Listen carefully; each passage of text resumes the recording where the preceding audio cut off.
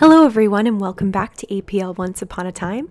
I'm your host Hannah and today I'm going to be telling you a story called The Three Spinners. If you know the story Rumpelstiltskin, then you'll be familiar with some parts of this story. It's in the same family, but it goes a little bit differently. Once upon a time, there was a girl named Millie who lived with her mother in a cottage in the woods. And because it was just the two of them, there was a lot of work to be done to keep their household running. For the most part, Millie didn't mind, but there was one chore that she hated more than any other, and that was spinning. Millie couldn't stand spinning. She would rather wear the same raggedy dress year in and year out than take all that time to spin flax into thread, and then weave that thread into cloth, and then cut and sew that cloth into a new dress. Millie's mother disagreed. And so they were always fighting about her spinning, which was never done. One day, the queen was riding in her carriage through the forest when she heard their argument. Nigel, stop the carriage this instant. What is that terrible rumpus I hear? And the queen and her manservant swept out of the carriage and ran down the drive until they saw Millie and her mother arguing in front of the cottage. Good wife, please desist and explain to me the source of this dispute. Well, Millie and her mother just stared open-mouthed. They couldn't believe that the queen was standing before them, and Millie's mother couldn't very well admit to the queen how lazy her only child was. So she lied. Well, your majesty, you see, the problem is that my daughter here she just can't stop spinning. That's right. She spins day in, day out, and I just cannot afford enough flax for her to spin. Oh my, that is most terrible. But she had a solution. Why do you not send your daughter to the palace with me? For I have more than enough flax for her to spin, and I love nothing so much as the sound of spinning. Well, Millie's mother and the queen were in agreement, and nobody asked her either way. So soon she had packed her few belongings and was off with the queen to the palace. When they reached the gates, Millie was in awe. It was the most beautiful place she had ever seen, with tall towers and pennants fluttering in the wind. Inside, the queen led her through room after room, each more beautiful than the last, until they came to a plain corridor with 3 wooden doors. The queen opened the first door, and inside were bales and bales of unspun flax stacked all the way to the ceiling, and in the corner was a small spinning wheel. Now, my dear, I can see you're quite speechless, said the queen, and I must admit that I have brought you here with a bit of an ulterior motive. You see, the queen had searched across the kingdom for a suitable bride for her eldest son, Prince Rupert. But though she looked and looked, she could find no one who she deemed worthy of marrying him. My dear, if you can spin this room of flax into thread, and the 2 others beyond it, then you shall be his bride. I care not for your poverty. Your industry will be dowry enough. And with that, she left. Millie sat down on one of the bales of flax, and she started to cry. She looked around and realized that even if she were to spin from morning till night till the day she died, she would never come to the end of it. Millie cried and cried until she fell asleep, and when the queen came to visit the next day, she had not so much as started. She explained that she was homesick, and it went on like this for 3 more days. Each day she couldn't bring herself to begin the impossible task. On the evening of the 3rd day, Millie knew that this couldn't go on. She stared out her small window over the courtyard, which was bathed in moonlight, and she gave a great sigh. And then she noticed something strange. Beneath her window were walking 3 of the most unusual women she had ever seen. And the first had a great big foot that dragged behind her as she walked. And the second had an enormous lip that hung down over her chin. And the third had a great big thumb, bigger than either of her hands. The 3 women stopped and they looked up at Millie. "Child, why are you crying so?" said the first. So Millie explained to them her strange predicament.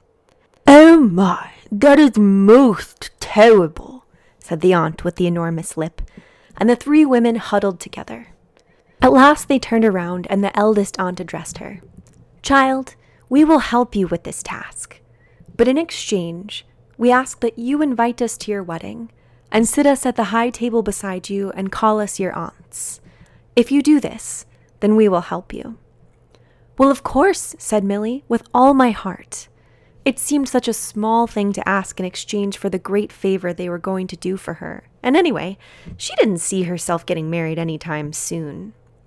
So the 3 aunts came up to the room and they sat down together at the spinning wheel. And the first tread the pedal with her enormous foot to set the wheel spinning. And the second licked the flax with her enormous lip. And the third pressed it between her finger and her gigantic thumb to spin it. They worked so quickly that before morning, the entire room had been spun from pure flax into the finest thread that Millie had ever seen. When the queen came to visit, she was delighted. And over the next 3 days, the aunts made short work of all 3 rooms. Well, the queen kept her promise. She introduced Millie to her son, Prince Rupert, and the prince was incredibly impressed with his clever, industrious young bride. Millie didn't think he was so bad himself. So the date for the wedding was set.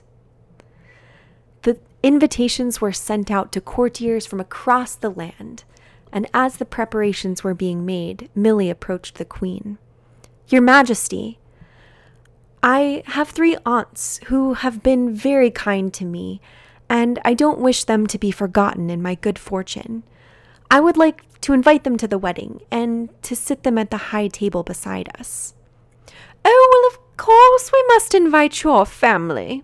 Consider it done." Before long, the day of the wedding arrived, and people from across the land came to celebrate at the palace. The banquet hall was decked in flowers and filled with the most rich and powerful people. Millie and the prince sat at the high table, and just as the feast was about to begin, the door opened and the 3 aunts walked in their tattered clothes. And the first dragged her enormous foot behind her, and the second licked her great big lip at the smell of the delicious feast, and the third tucked a strand of greasy hair behind her ear with her enormous thumb. The courtiers stared, and the prince stood up. "Someone remove these beggars from our feast," he said. But Millie stopped him. She went down and she kissed each of the aunts on the cheek and led them up to the high table beside her. Well, the feast continued, and the music began to play, and the prince couldn't help but notice that these old women looked nothing like his beautiful young bride. In fact, he heard a great thump, thump, thumping under the table, so loud it made the silverware shake. He looked under the table, and the first aunt was tapping her enormous foot in time to the music. "Auntie," he said, "I don't want to be rude, but I just have to ask, how did your foot get to be so big?" "Oh, with treading, she said. Well, the prince had no idea what that meant, so he gave it up. And soon the next course was served, a delicious savory soup. The prince was just getting ready to take a sip of his soup when he heard... He looked over, and the second aunt was slurping soup over her enormous lip. "Auntie," he said, "I just have to ask, how did your lip get to be so big?" "Oh, with licking, she said. "With licking? Well, that didn't make any sense at all." But the feast continued, and soon the main course was served, a delicious, savory goose. The prince was just getting ready to tuck in when he saw the third aunt wiping gravy off of her chin with her enormous thumb. "Auntie, I don't mean to be rude, but I just have to ask, how did your thumb get to be so big?" "Oh, with twisting the thread, she said. "Thread?" he said. "What do you mean, thread?" "Well, my sisters and I have been spinning since we were young girls." "Spinning? You mean spinning did this to you?" The prince turned to his new wife. "My dear, now that you are a queen, there is really no need at all, for you to ever spin again." Millie smiled, and the aunts winked.